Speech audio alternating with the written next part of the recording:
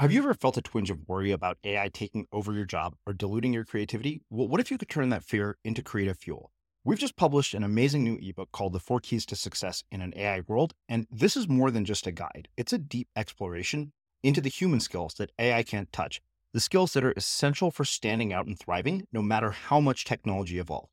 We're talking about real differentiators here, like creativity, emotional intelligence, critical thinking, and much more. Inside, you'll find actionable insights and strategies to develop these skills, whether you're a creative person, a business person, or just simply someone who loves personal development.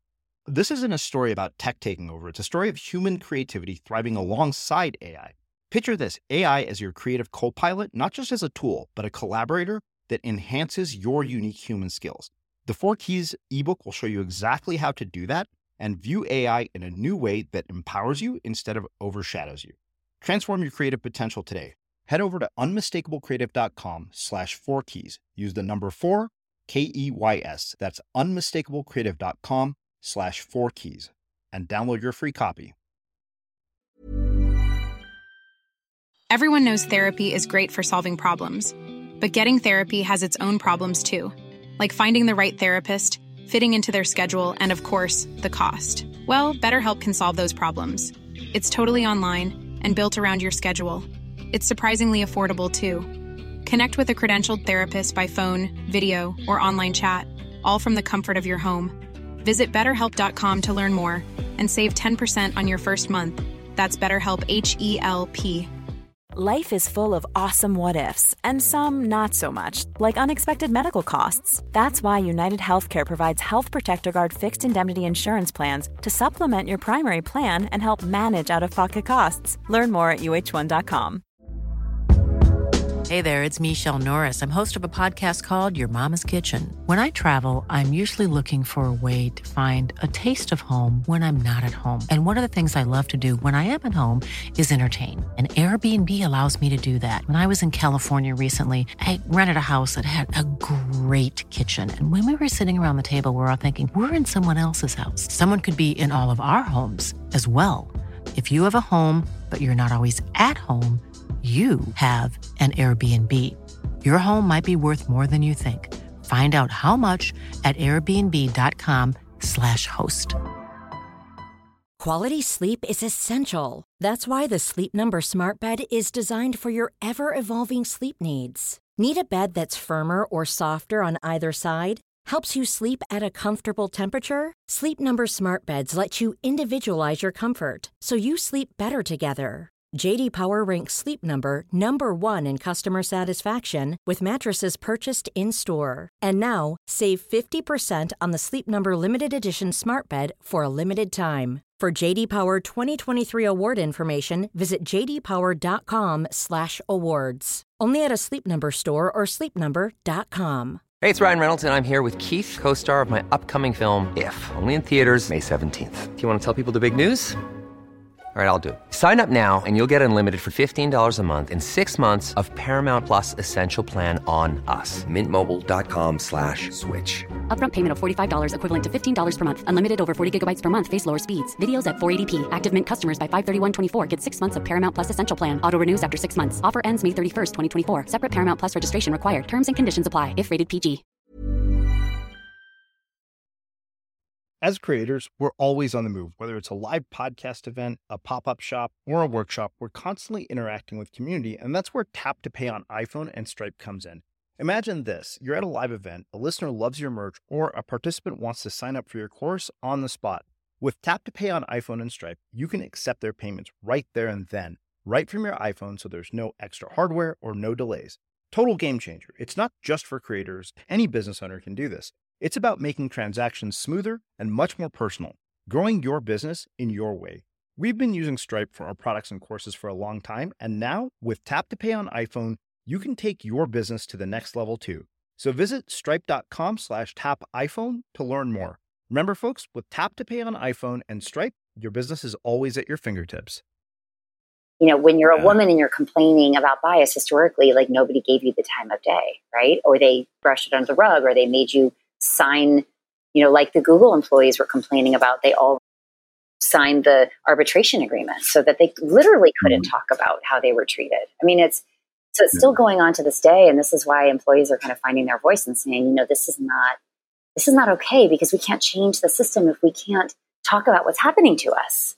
And we can't find each other, and we can't organize in a community, and we can't influence our employer. I mean, at some point, employers can only, crank down on people for so long before it becomes an issue of retention and, being able to have the best and brightest and have the best products and services. And, I think the bottom line is suffering in toxic cultures. The price is going to become too great.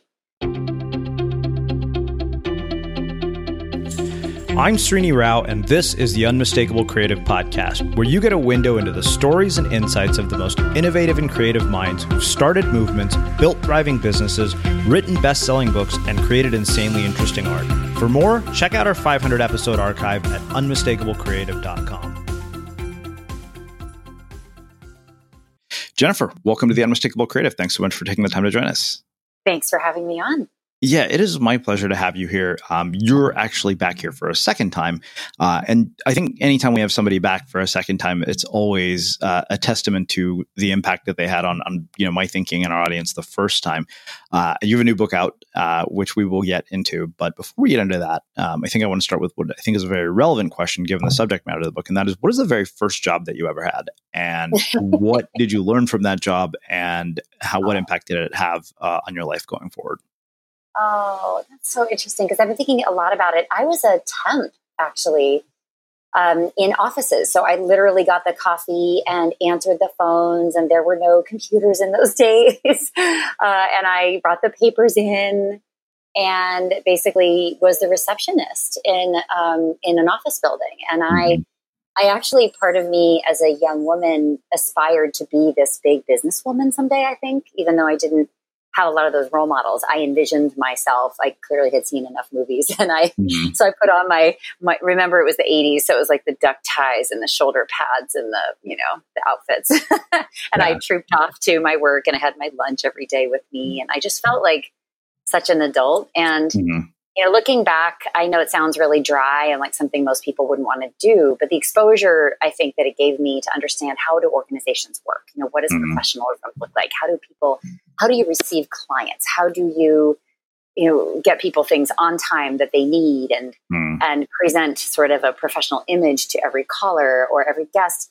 I think it was very formative for me. So I know it sounds like, and it was boring, and believe me, the time ticked by pretty slowly on some afternoons. And it definitely was not what I would ultimately want to be doing. But I'd say the admin skills that you need in life, those get you through your 20s. If you know how to do Excel and email, and you know how to write, and you're professional, I mean, that's 80% of what you need. Yeah.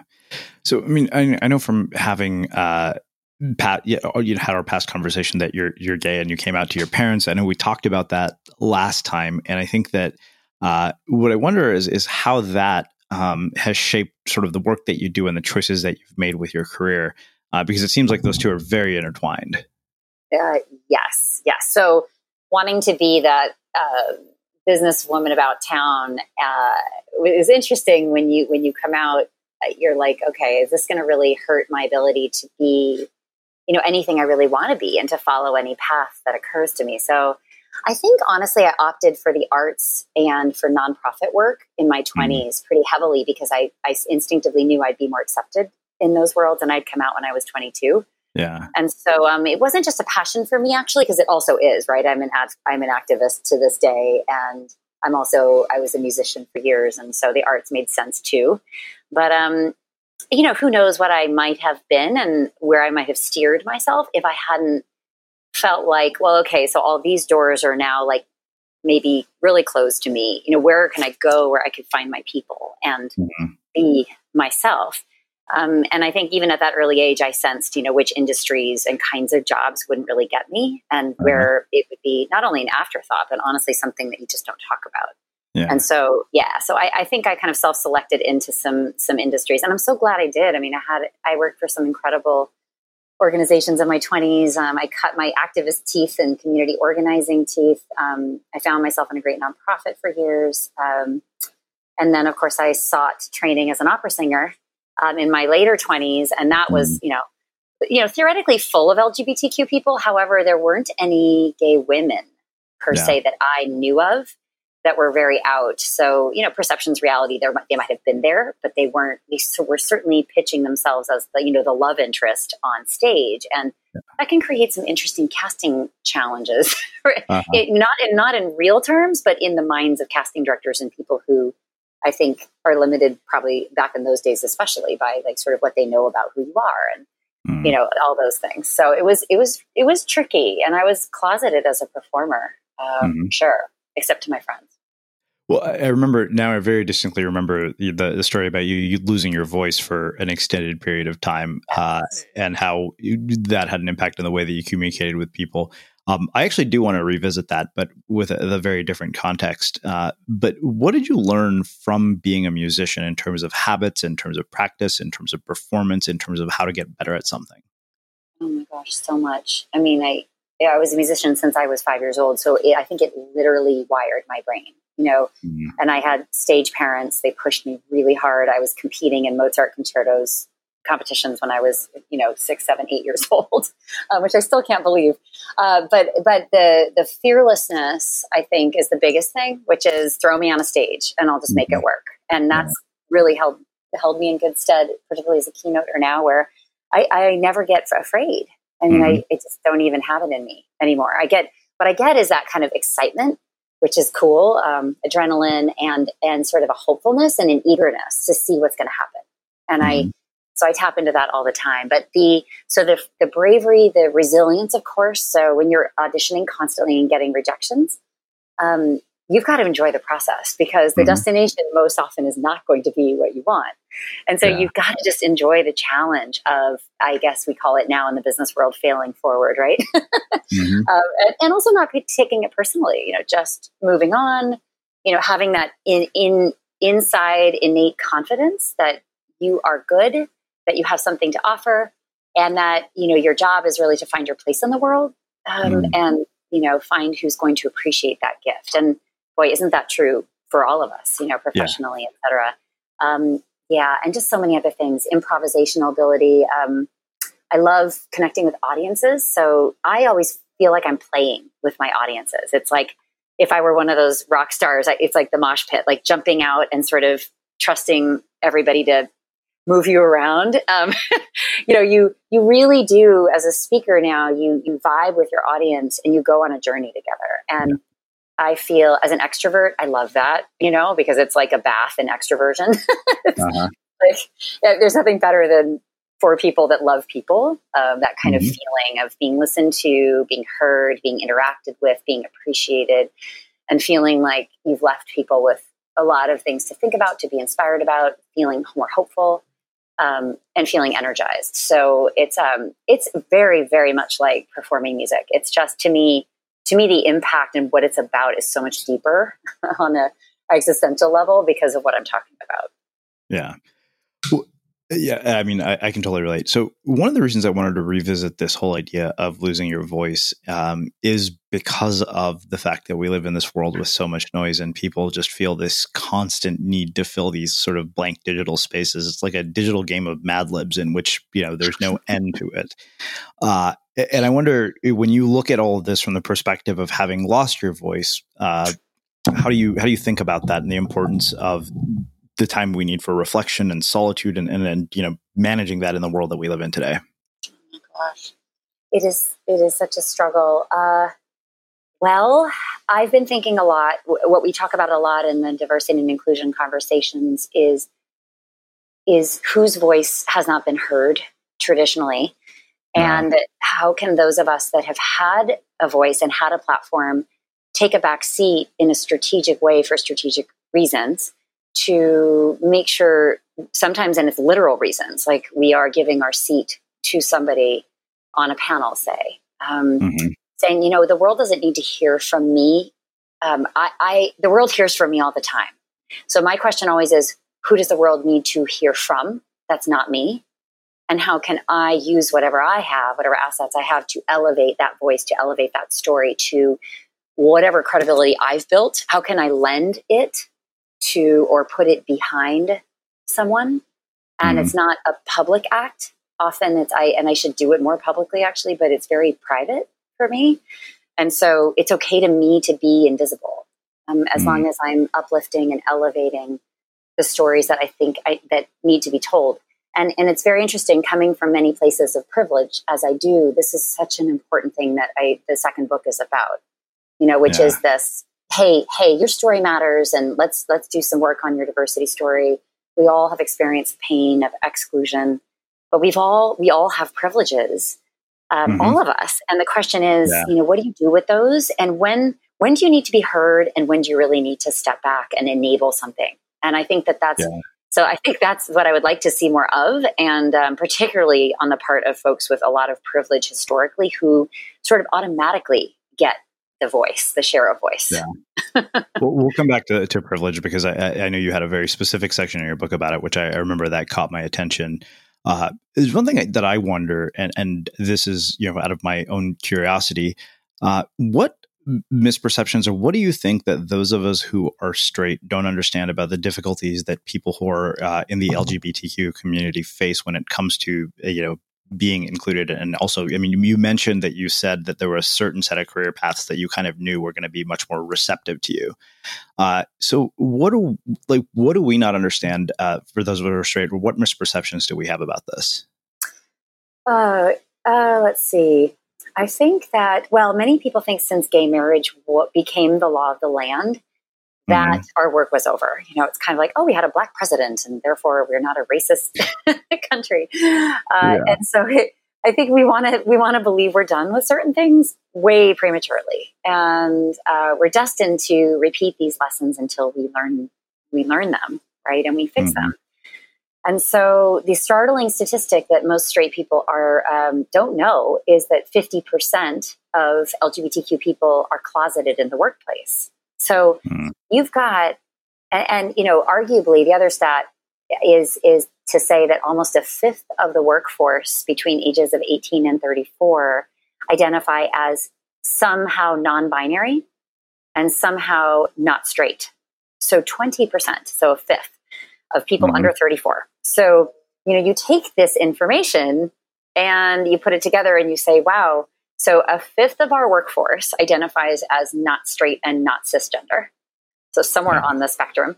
And half of people who identify like that as that are not out in the workplace. Wow. Like we have a major engagement problem. We have, what can I do about that? And I love that aha moment to say, wow, I was taking that comfort level for granted. And this is the very definition of privilege. I think when we walk through the world, we see it through our lens. And if we're comfortable, we assume everybody else is comfortable. And that's such a fundamental thing that I really advise managers and leaders as they position themselves and their skill sets for the future. And they should try to shift their mindset. This is one of the biggest shifts people have to make, which is that the world, it might have felt one way for you and it does not feel that way for others. And the headwinds are very real. And so the question becomes, how will you educate yourself about the LGBTQ experience? How will you think about shifting your language to be more inclusive of that community?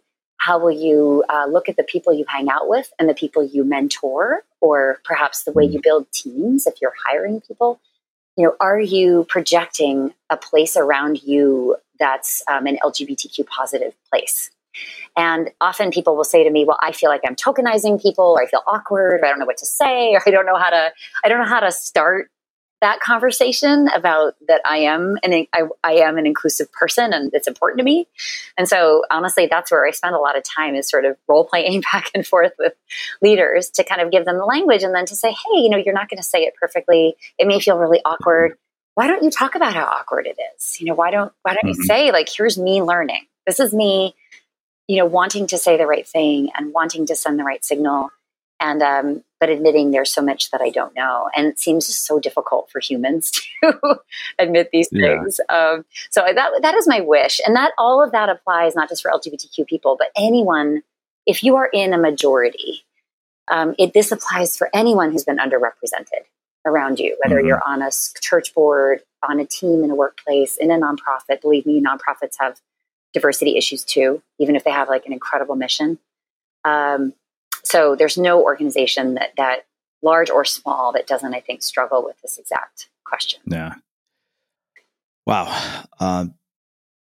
So, I want to get into the meat of this whole idea of being an inclusive leader. And what prompted this conversation and what I think was interesting was when Cher reached out to me, she paid very close attention to a lot of the things that I had said in a conversation with Desiree Adaway, where we were talking about, the intersections of race, class, culture, and gender in the United States. And it was really eye-opening to hear this, from the experience of a Black woman growing up in the 60s.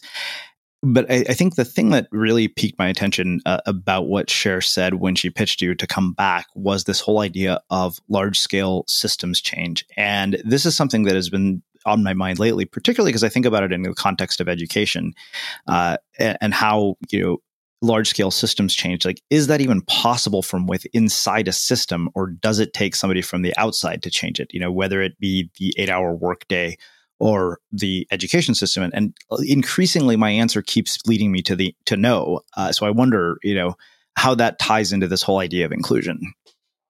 Well, as a consultant, my answer partially is that a powerful, third-party voice is a great instigator for change. Yeah. It's a great support for change. I often tell my internal clients, you can't be a prophet in your own land.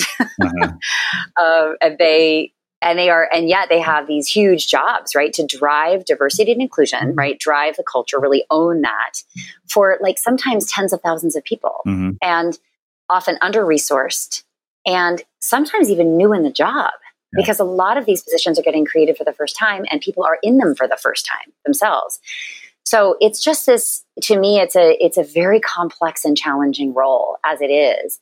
And to be under-resourced and not sitting, for example, on the C-suite, because a lot of us, these positions should be sitting on the C-suite and reporting right to the CEO in an optimal world, because that gives you all the power and the imprimatur of authority, which is what you need to create change. But a lot of us get buried in the org. We aren't in that room.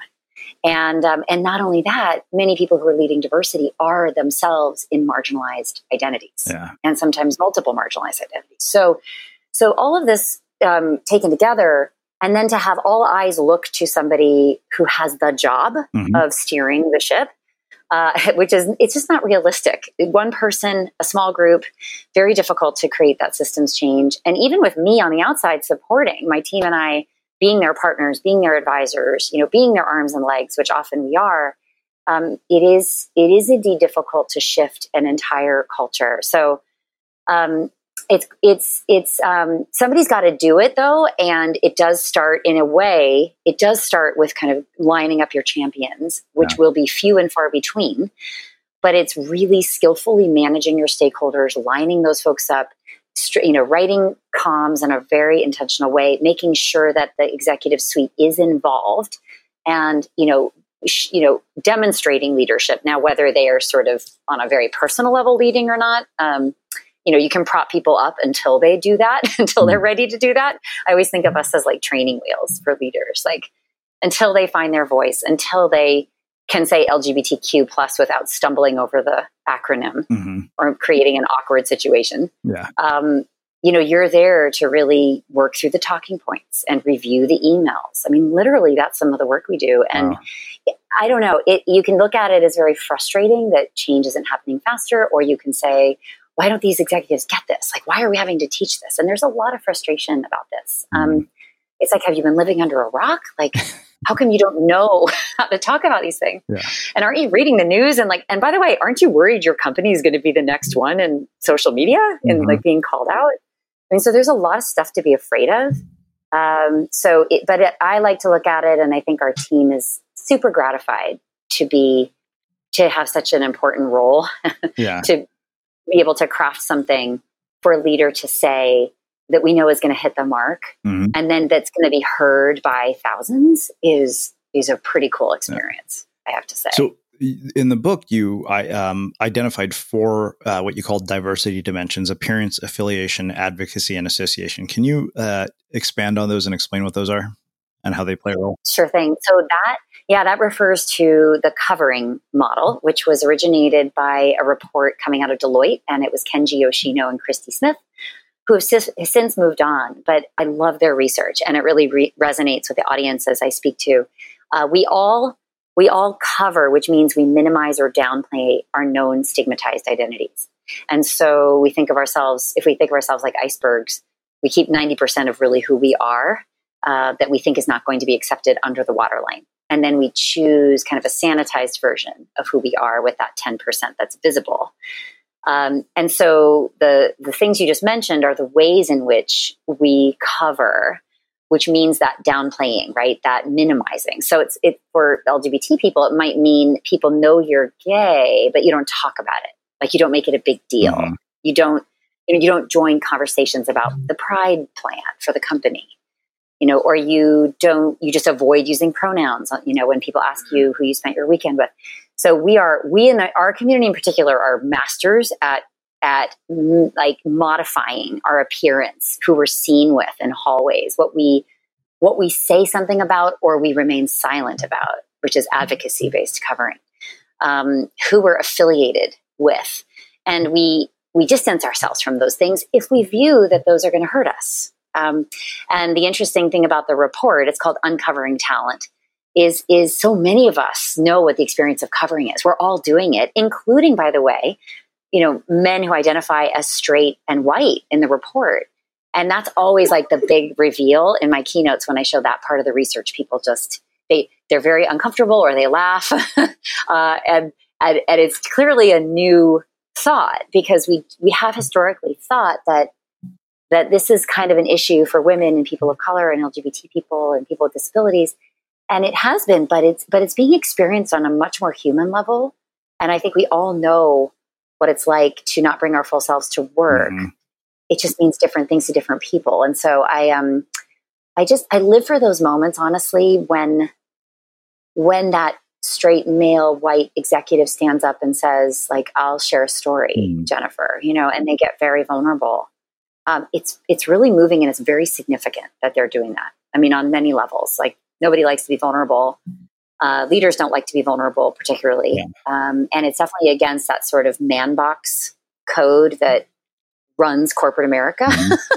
So, and I had a guest on, Mark Green, who wrote the Little Me Too book for men. Mm-hmm. I had him on my podcast, and boy, that book is really educational about the man box, but it permeates the workplace, and it's harmful for men too. It does not at all let men breathe, and be authentic leaders and bring their full selves to work either. Like, it's bad for all of us. And so I think we have to tackle this in a much bigger way. One of the things you said very early on, because what if instead of hiding our truths, we could bring our full selves to work without feeling like a liability and empower others to be the same? And that is so much easier said than done. I think that because I think that, you go into a workplace and you're so mindful of everything. I mean, look, here, even at this point, even as somebody who runs a business, the moment that I got a book deal with a publisher, the moment I signed with a speaking agent, suddenly I started to think on a much sort of broader level of, okay, wait a minute, the implications of my behavior are far broader than they used to be, because they don't just affect me, they impact other people. And, I know that, okay, there are probably things where I will hold back and play it safe because, my behavior is a reflection on all of those people as well.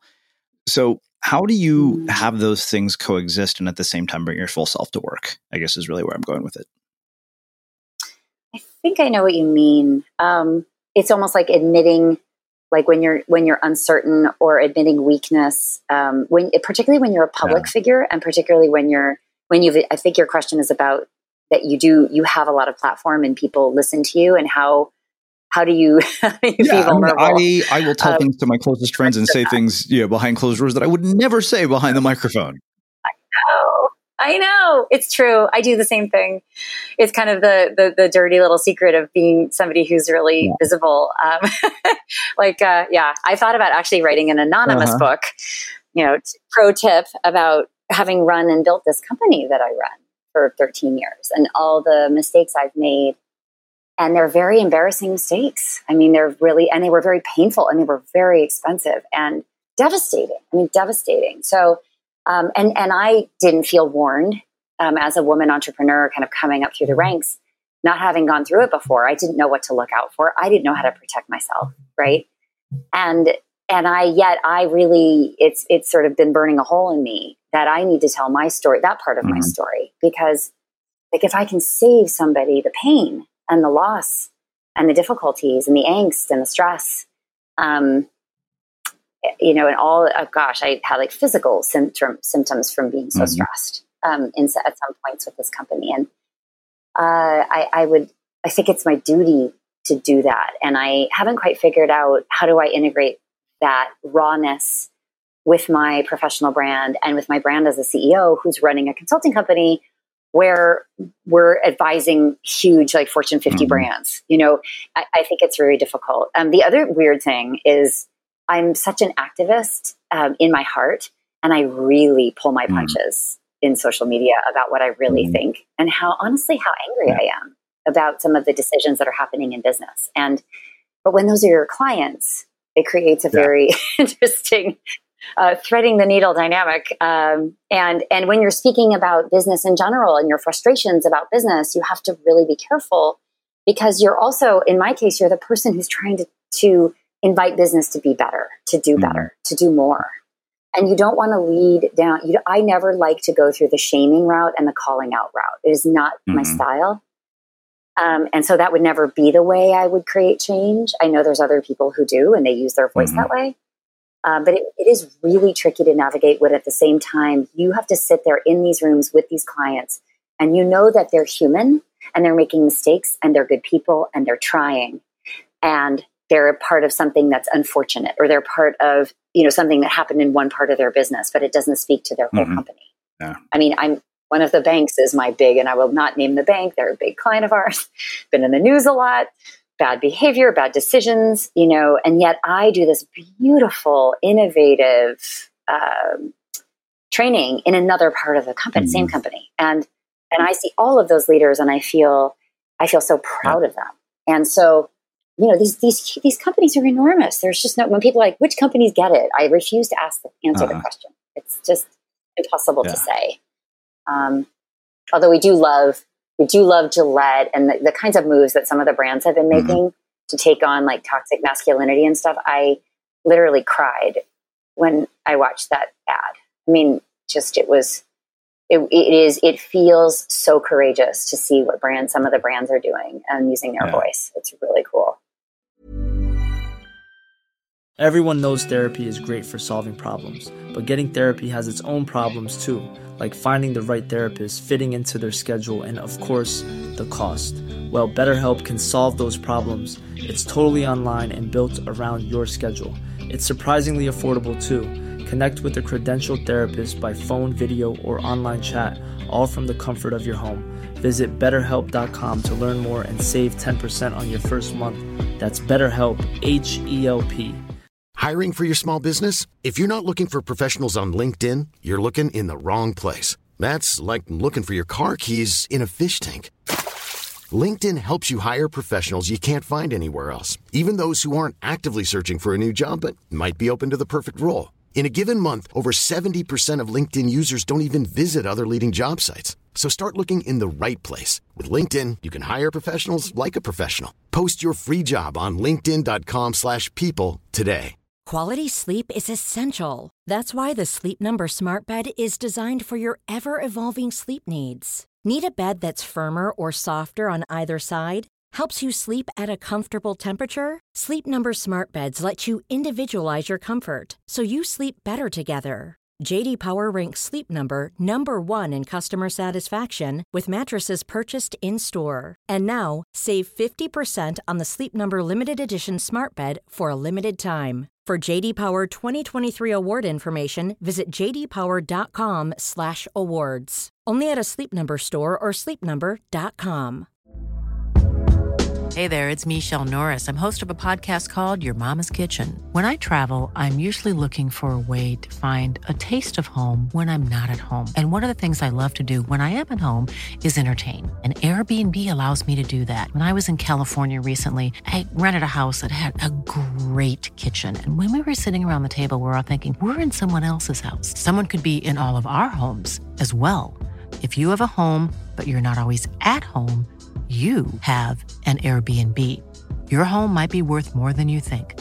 Find out how much at airbnb.com/host.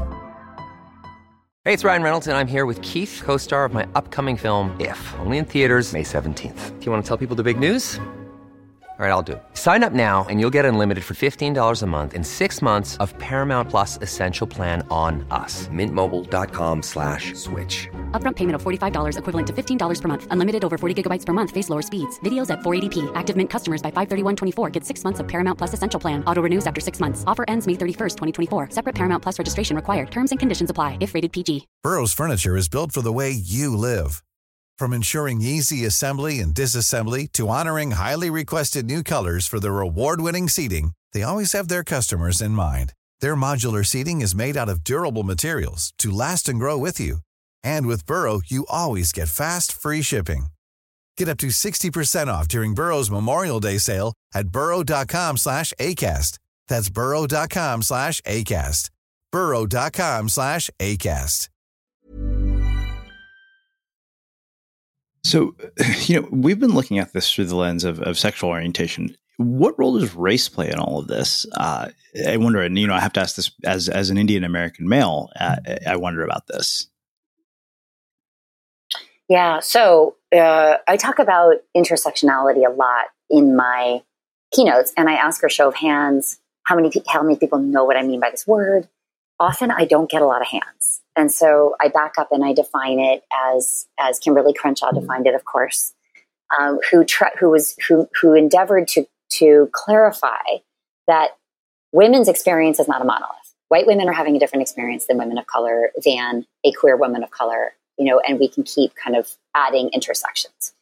And so her message is that these identities overlap and they kind of compound in terms of bias, in terms of stereotyping, in terms of how you feel when you walk in the room and all the energy that you're putting towards, is it my blackness that's, triggering that comment? Is it the fact that I'm a woman and it's an all male team?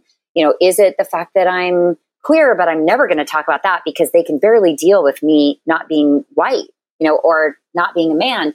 And so many people in the workforce, which is, way more diverse in the bottom half, as we know, than the top half. Many up and coming leaders share, that they're constantly navigating not only their gender, but their race and their ethnicity and their, LGBTQ identity and many other things. And some things they can hide and some things they can't. And so when you walk around, you're kind of hearing these potential microaggressions. You're wondering, where do I stand vis-a-vis people I work with, this company? And it is incredibly still really difficult for, I think, non-white leaders to navigate a white-dominated workplace, particularly dominated at the top, right? And I think, and I don't blame them, and it was my story as well, that a lot of us just depart. We just give up and we disconnect. And you either rest in place in a job, but you're really not giving any of that discretionary effort that you could be giving, right? When you're really, really, you feel aligned, you feel seen and heard, you're giving that extra whatever, when the job feels like that. So you're opting out, you're resting in place, you're not really there, and you're looking for another role in another company. And then you quit and become an entrepreneur. And honestly, where you can call your own shots and you can be yourself. And I definitely feel that was my solution. And I'm a white person, I was in fashion. It was definitely a white dominated workplace. And so I made that choice and it wasn't just being LGBTQ. Honestly, I think my creativity was going to get squashed. And I just saw the writing on the wall and I said, I just don't know if this is going to hold me. I need to create better things and be less encumbered. And, in order to express myself and find my voice, I can't be told what my voice should be. And so the model just didn't work to be somebody's employee and have a boss. And I had the privilege, by the way, to make that choice. And I really want to make that point.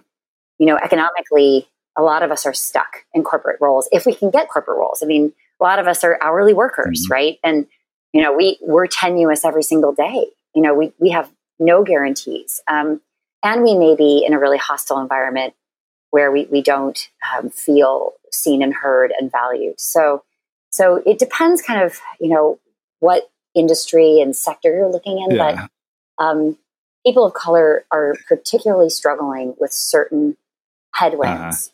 And I think that race is the third rail that nobody wants to talk about in workplaces. We are so far from talking about the impact of white even saying the word white. Yeah. I will have clients say, I don't want you to say that word in your keynote. Yeah. And I'll say, okay, so, but it's important in a way that we normalize the fact that white people have been wandering around and thinking we don't really have a voice because like our culture is everywhere. Right. And therefore we sort of have no culture and there's no norms. And therefore we don't own the norms and we don't own the harmfulness of the norms, that's the piece, right? We all have like, there's harmful behaviors and horrible exclusionary behaviors in every culture. It's not just white culture, but white culture happens to, have this dominant place and it informs everybody's experience. And therefore everybody that's not in that culture feels every day like, they're walking around, they don't see anyone that looks like them. They don't see a senior leader that has their story or their identity. And it's a real problem. And companies are like, how do we fix this tomorrow? And I'm like, oh, I have bad news for you. You cannot flip a switch and change your senior leadership, your masthead. It's just, and if you do flip a switch, it's not going to be sustainable. Yeah. So please don't do that. Well, to me, it's funny to hear this from your perspective, because I think there's also this other flip side of it as an Indian person who thinks that white people are way too worried about how racist they're appearing. I remember. Oh, really? I did it well. Really- I'll share a story that really struck me as I thought was really kind of ridiculous. I remember this was my previous speakers where I did a TEDx talk, and they emailed back and they complained that the kids were, the pictures of the kids at the beginning of the talk were all pictures of white kids in the stock photos. I was like, well, doesn't the fact that an Indian guy is giving the talk kind of compensate for that? Interesting. Well, that wouldn't have occurred to me. I would never have thought to think, I need to make these pictures more ethnically diverse. Fascinating.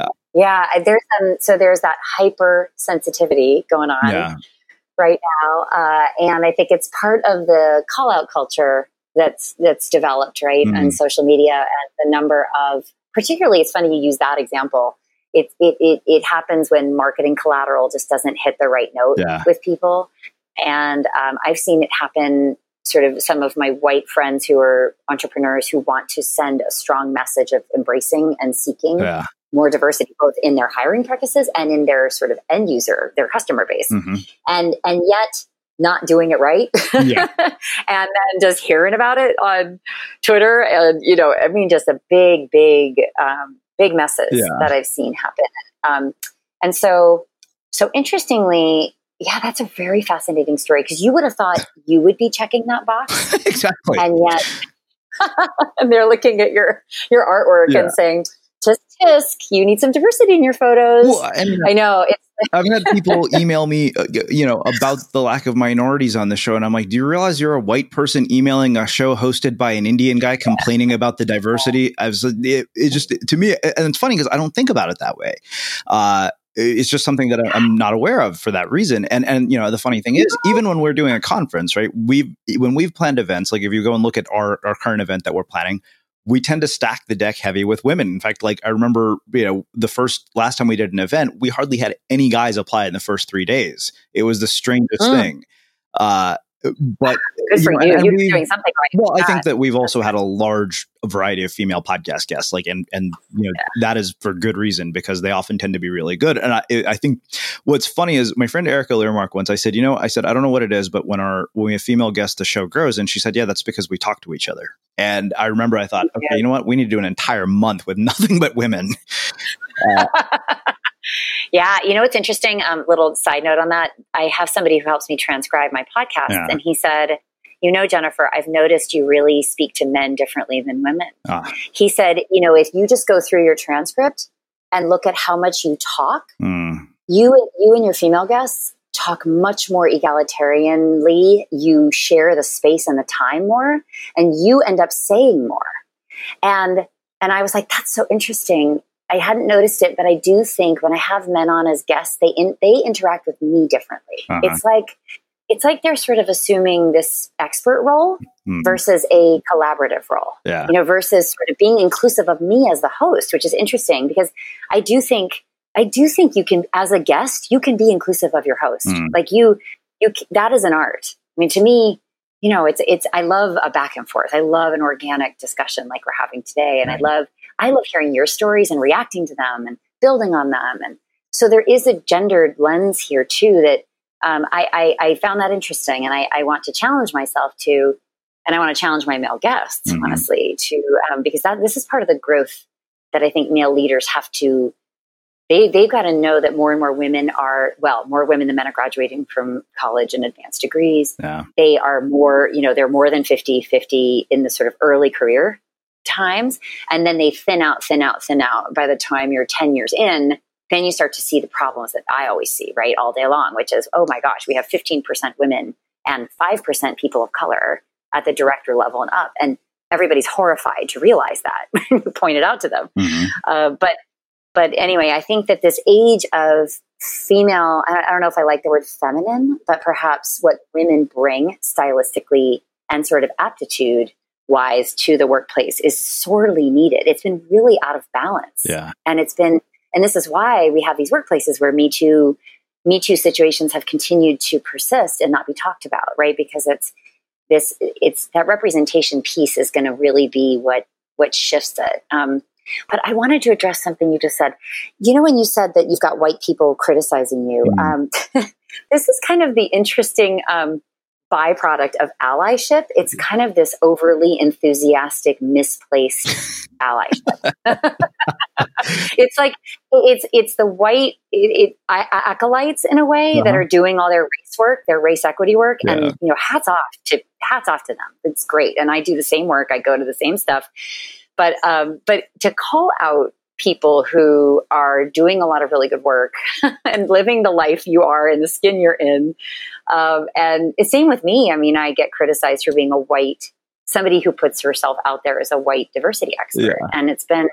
And they assume I'm heterosexual, by the way, too, because you have to kind of dig a little bit to see that about me. So it's much easier to just call me out, and say, well, she's part of the problem. Yeah. Like, why is she capitalizing on this? And wow, it's really hurt. I mean, it's definitely struck me to the core because I think a lot of us are wondering, like, where do we fit in this discussion when you are white?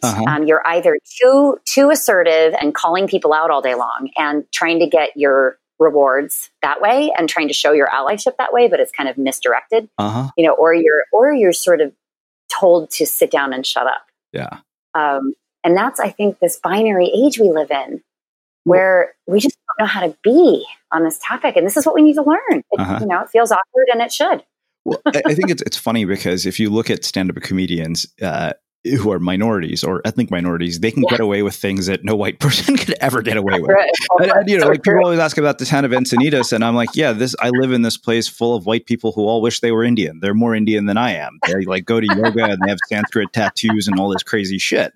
And and it's funny because one person who I've ever made that joke to got really offended. It was a girl that I went on a date with, and I was like, okay, this is insane. I think that that makes a really interesting segue to this idea of privilege. You say that privilege is something that is afforded to certain people by society and in the workplace, often offering them invisible benefits that other people of another status cannot access. And the reason that this struck me in particular was the other night I was watching YouTube and I somehow landed on a lengthy interview with Trevor Noah and a journalist about his book, Born a Crime. And he actually starts talking about privilege and the fact that he is in a position of privilege. He said, look, I've gotten this golden ticket called The Daily Show. It's like it's like Charlie and the Chocolate Factory. And this thing was just handed to me coming from where he did to arrive where he's at. And I even think about privilege in my own life. I grew up the son of a college professor. There was no question as to whether I was going to get a college education. And there was no question as to whether it was going to be the best damn school I got into. Like if I had gotten into Harvard, my dad would have been like, go to Harvard. There was these things were never, a question. And I even think that 90% of the conversations that we have here on the Unmistakable Creative are about topics that are only relevant to people who have privilege. Whereas, if you're struggling just to survive, I think you're not thinking about meaning and purpose and all this other shit that infiltrates the airwaves of shows like ours and the entire sort of internet and circle that we, both tend to run in. Oh my gosh, you're so right. So you have male privilege, you have a nice, deep voice. There's things about you that are normative male as well, right? Which I might say you are. I think you identify as cisgender, for example.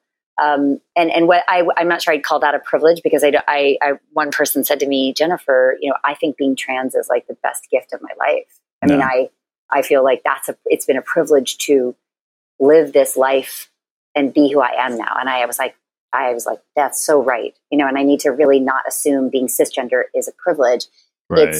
But what it is, though, is it means that it's an extra choice that you don't need to make and obsess about and spend money on, because your sense of your gender doesn't mismatch with the body that you're born in. So it's a piece that I don't have to carry around and put energy towards and navigate.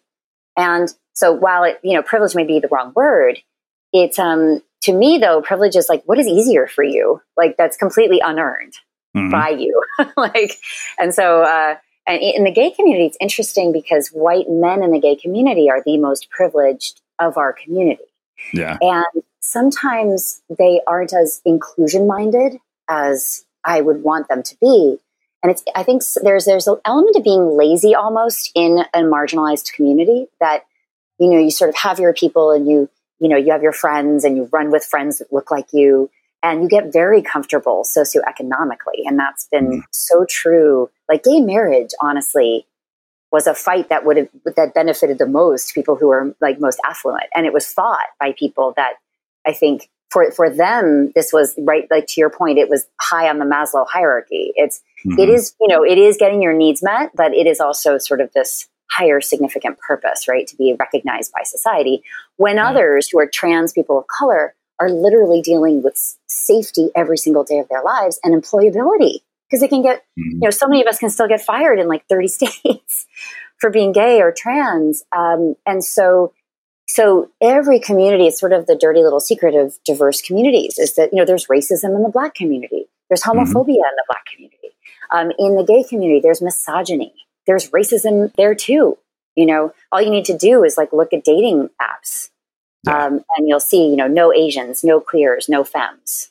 I mean, it's pretty intense. So, and I know gay women have really struggled to feel included in the movement, interestingly. And this is inside baseball, but it's true. There are parties I don't want to go to. I'm often the only woman in the room at mixers. I just don't feel, I feel with each other, we need to do a better job of being allies to each other, even within marginalized communities. And perhaps especially in those communities, because this is where we learn. This is where we should be developing our leadership and our voice and our understanding of ourselves and where we fit and how to use our voice. And if we're lucky enough to be married and have enough income and not walk around and feel that we're in danger every single day for our lives, like, what are you doing with that? And that's always my call to action for audiences, to say, just because you're in a marginalized community doesn't mean you're doing enough. I've been out for 25 years and I feel very called these days, mostly as an ally. And I'm in the LGBT community, but I need to be a white ally. I need to be an ally to my trans colleagues. I need to be an ally to people of color. Anyone who has less of a voice than I do and struggles to be heard, I view that as my job to support them in whatever way that I can. And it feels, I love this way of talking about it, because audiences, you can literally see them kind of finally click into what can I do? Because when they come into my talks, they don't know what they can do.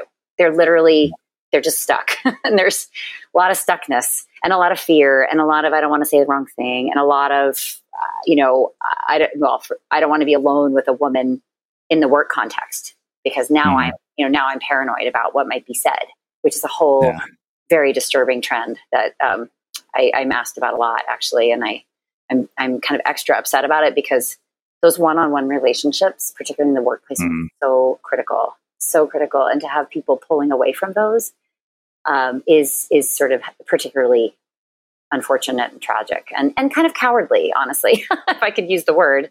It's cowardly. It's like, okay, so Me Too doesn't apply to you. Hopefully you're a decent person. Hopefully you understand boundaries and you can be solo with a woman who you're mentoring. Like, figure it out. Figure out how both of you would feel safe.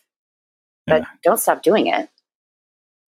Well, I think it's when you were talking about people who are gay or LGBTQ, being in a place of privilege. Like my mind immediately went to Peter Thiel, and I was thinking, okay, he probably doesn't have any of the problems most people have when it comes to this, right?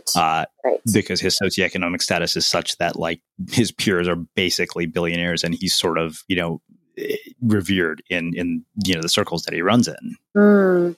I know, it's kind of like Tony Robbins grew up in pretty bad circumstances, and now he runs around with Steve Wynn, and which is such a bad person to invoke in a conversation. But that whole the whole woman standing up in his audience, and challenging him about Me Too, and him sort of invalidating the movement as just a sort of bid for significance. I mean, that might make sense, and I don't know his body of work, so who knows? It might fit in nicely with his messaging, but it's. I think of his privilege, and if he plays the card of, well, this is how I grew up, so actually this is who I am. But it's like, but show us who you are now, and who's your peer group now? And so all of that stuff might be true, and it might always stick with you and be a big part of what shaped you. But it needs to be visible in terms of your humility today. And to me, and he might turn around and say, well, I am helping people. I'm doing so much for the world. And okay. But just the fact that he wasn't sensitive to the widespreadness of Me Too for so many women in that audience. And it was particularly sort of that blind spot of, well, this isn't my issue, so I don't really need to learn about it, and I don't need to be sensitive to it. And that is really toxic in itself. I mean, I think apathy and silence on issues, it is almost, it's so damaging. And I think that's where we're moving to is are you sitting on the sidelines, or are you using your voice to clarify things, to teach, or to elevate the teachings of others? Like, that's kind of what we're moving into, I think. I hope in the workplace as the diversity discussion kind of morphs and changes and evolves. And we've got young people coming into the workplace. Many of them identify as queer. Many of them are brown in some combination, so non-white, multicultural. And they have a message for us to say, this workplace is broken, and it's not. It doesn't appear to work for me and people that look like me. And I either am going to be part of the change, or I'm going to opt out and go someplace where I'm valued. Yeah. It's one other thing that this particularly struck me, because I always felt that if I spoke up, I risked being fired. You said that you may risk ostracization from your in-group because you're telling the truth and breaking a code that protects them. And that, I think that struck me in particular because there was a point at which, I had a really bad job. My first job out of college, I got fired. Then I had an okay job and was like, okay, whatever. So by the time I got to my third job, I was willing to tolerate the most abusive of behavior because it wasn't as bad as the other jobs. Like, I had this woman who yelled and screamed at me, and it took a year before I finally said, I need to talk to HR about this. And it's amusing because she added me on LinkedIn as if I want to reconnect this person. But I just, and the thing is, I didn't in any way at all feel supported by my boss. In fact, that same boss threw me under the bus on his way out the door. So, like, how do we speak up when there's the risk that you'll be ostracized or worse yet, be fired? Right. And if you don't have the privilege to walk away, then what are your choices? I know. We've got to, well, first of all, anyone can be, create an abusive environment, right? Men and women. And, particular generation of women, we've got to remember, grew up in this like hyper masculine workplace, right? So they to survive, they needed to adapt and adopt behaviors, right? And then along the way, if you're doing that, those are getting like really twisted up, right? Into some, not great leadership habits. And I have so much compassion for women that have gotten through and stuck in the game. It's been really difficult for them, and the sacrifices that they've made to get to the C-suite, I'm in like awe of them and the sacrifice and the battle scars, as I say, that they have that are not visible to us, but we know are there. So we always need to remember that. But I think that, look, I think employees have a lot of agency these days to speak up, and companies are scared of doing the wrong thing and allowing the wrong thing to persist more and more these days. So that I don't know how many years ago that story that happened to you. That was about 10 or 15 years ago. Yeah. I think, honestly, I really hope it's changing where employees have a voice. That voice is taken seriously. Generationally, this generation is not, I think they have this like integrity meter. And they are very used to using their voice because their parents have really validated them, which I think, you and I don't know if we were validated in the same way. I don't know about you, but it was sort of like, okay, you're 18, out the door, like figure it out. I'm not going to help you. You don't need any help, go and figure it out. And, these kids were, hey, my voice matters and I'm important and I need to be treated a certain way and with dignity, with respect. And we could call it entitlement, but I like to think about it differently, which is that they're bringing a transparency and accountability and a want and a need to be treated as, more as humans than beings than we were. I think we were more cogs in the wheel. I think we were left to our own devices. Managers were left to their own devices, God forbid. And so, things just piled up. So I think that companies are wanting that high employee engagement. They are terrified of being in a headline. And so I think we can leverage this to our benefit to, raise issues where we don't feel we're able to do our best work and we feel like we're in some kind of hostile work environment. And I'm just hoping that our HR teams are more and more, by the way, adept at spotting when it's a bias issue as well, because those are things that we're not good at spotting all of that. And, when you're a woman and you're complaining about bias historically, like nobody gave you the time of day, right? Or they brushed it under the rug, or they made you sign, like the Google employees were complaining about, they all were, signed the arbitration agreement so that they literally couldn't talk about how they were treated. I mean, it's still going on to this day. And this is why employees are kind of finding their voice and saying, this is not okay, because we can't change the system if we can't talk about what's happening to us. And we can't find each other and we can't organize in a community and we can't influence our employer. I mean, at some point, employers can only, crank down on people for so long before it becomes an issue of retention and, being able to have the best and brightest and have the best products and services. And, I think the bottom line is suffering in toxic cultures. The price is going to become too great.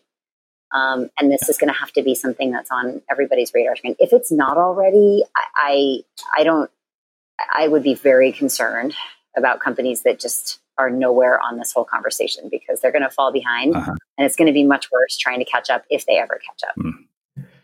Wow. It's funny because I had thought I wanted to tackle this in the 4 phases that you laid out, but we kind of did somewhat organically. You talked about that. I mean, it seems like we pretty much went through the idea of unaware, aware, active, and advocate without intending to, but just, for the sake of bringing this together in a linear way, can you kind of tie those all together for us? Yes, I'm really glad you asked. So the second book, which is out in August 2019, is based on 4 stages of the inclusive leader continuum. So first stage is unaware. I called it apathetic, but I heard that it was a bit too judgy, so I changed it to unaware. But lack of awareness can be apathy in its way and can cause the same amount of harm. And so being unaware is that, like, I don't think there's a problem. I think I'm well-intended. I probably have a higher estimation of myself than is realistic or true. Or diversity is somebody else's job. And honestly, that characterizes a lot of people. So the goal is to move from unawareness to awareness. So that transition is, okay, I know there's a problem. I'm not going to deny there's a problem or a difference between my experience, somebody else's experience. I'm going to start to educate myself about wording and language and the experience and what the research says about different people in my workplace and what I can do But I'm going to do that kind of through reading and consuming media and getting feedback from colleagues that care about my development. And I might be very private in my sort of striving to be aware at stage 2, because this next stage is activation. So what do you do with that awareness and everything you learned in that second stage? In the third stage, as you activate, is where you take that awareness and you start to practice and you start to use that language. You start to be more public about showing up as an inclusive leader proactively, purposely. You're going to make mistakes. You're going to have to ask for forgiveness, probably.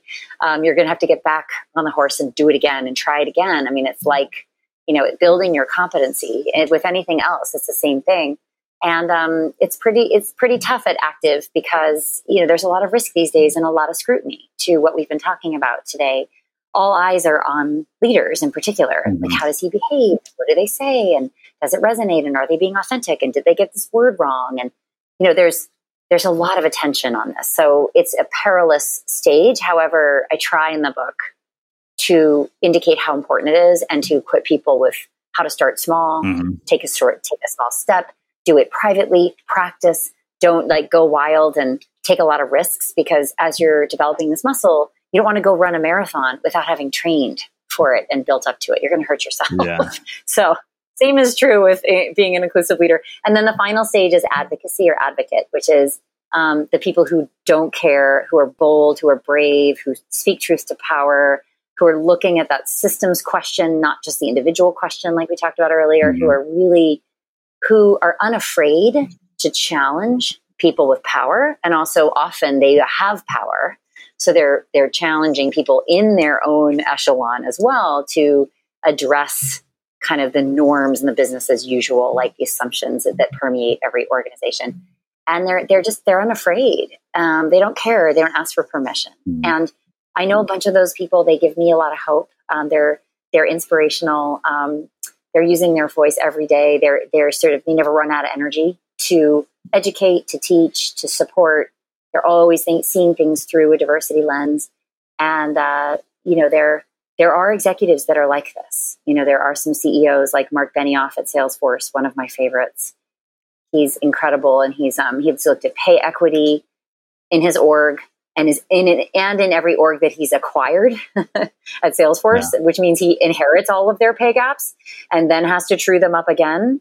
And he talks about it. He's public about it. He said, here we have this problem. I could not tolerate it. We need to make a change. Here's what I'm doing about it short term. Here's what I'm doing about it long term.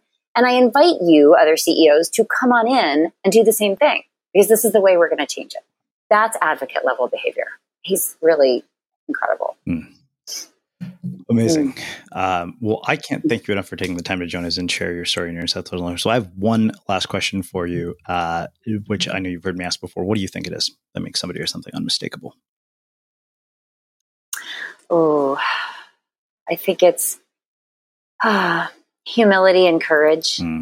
If I could answer two things, it's the knowing I'm a learner and I never stop being a learner, but it's also the courage to put yourself out there to, be uncomfortable.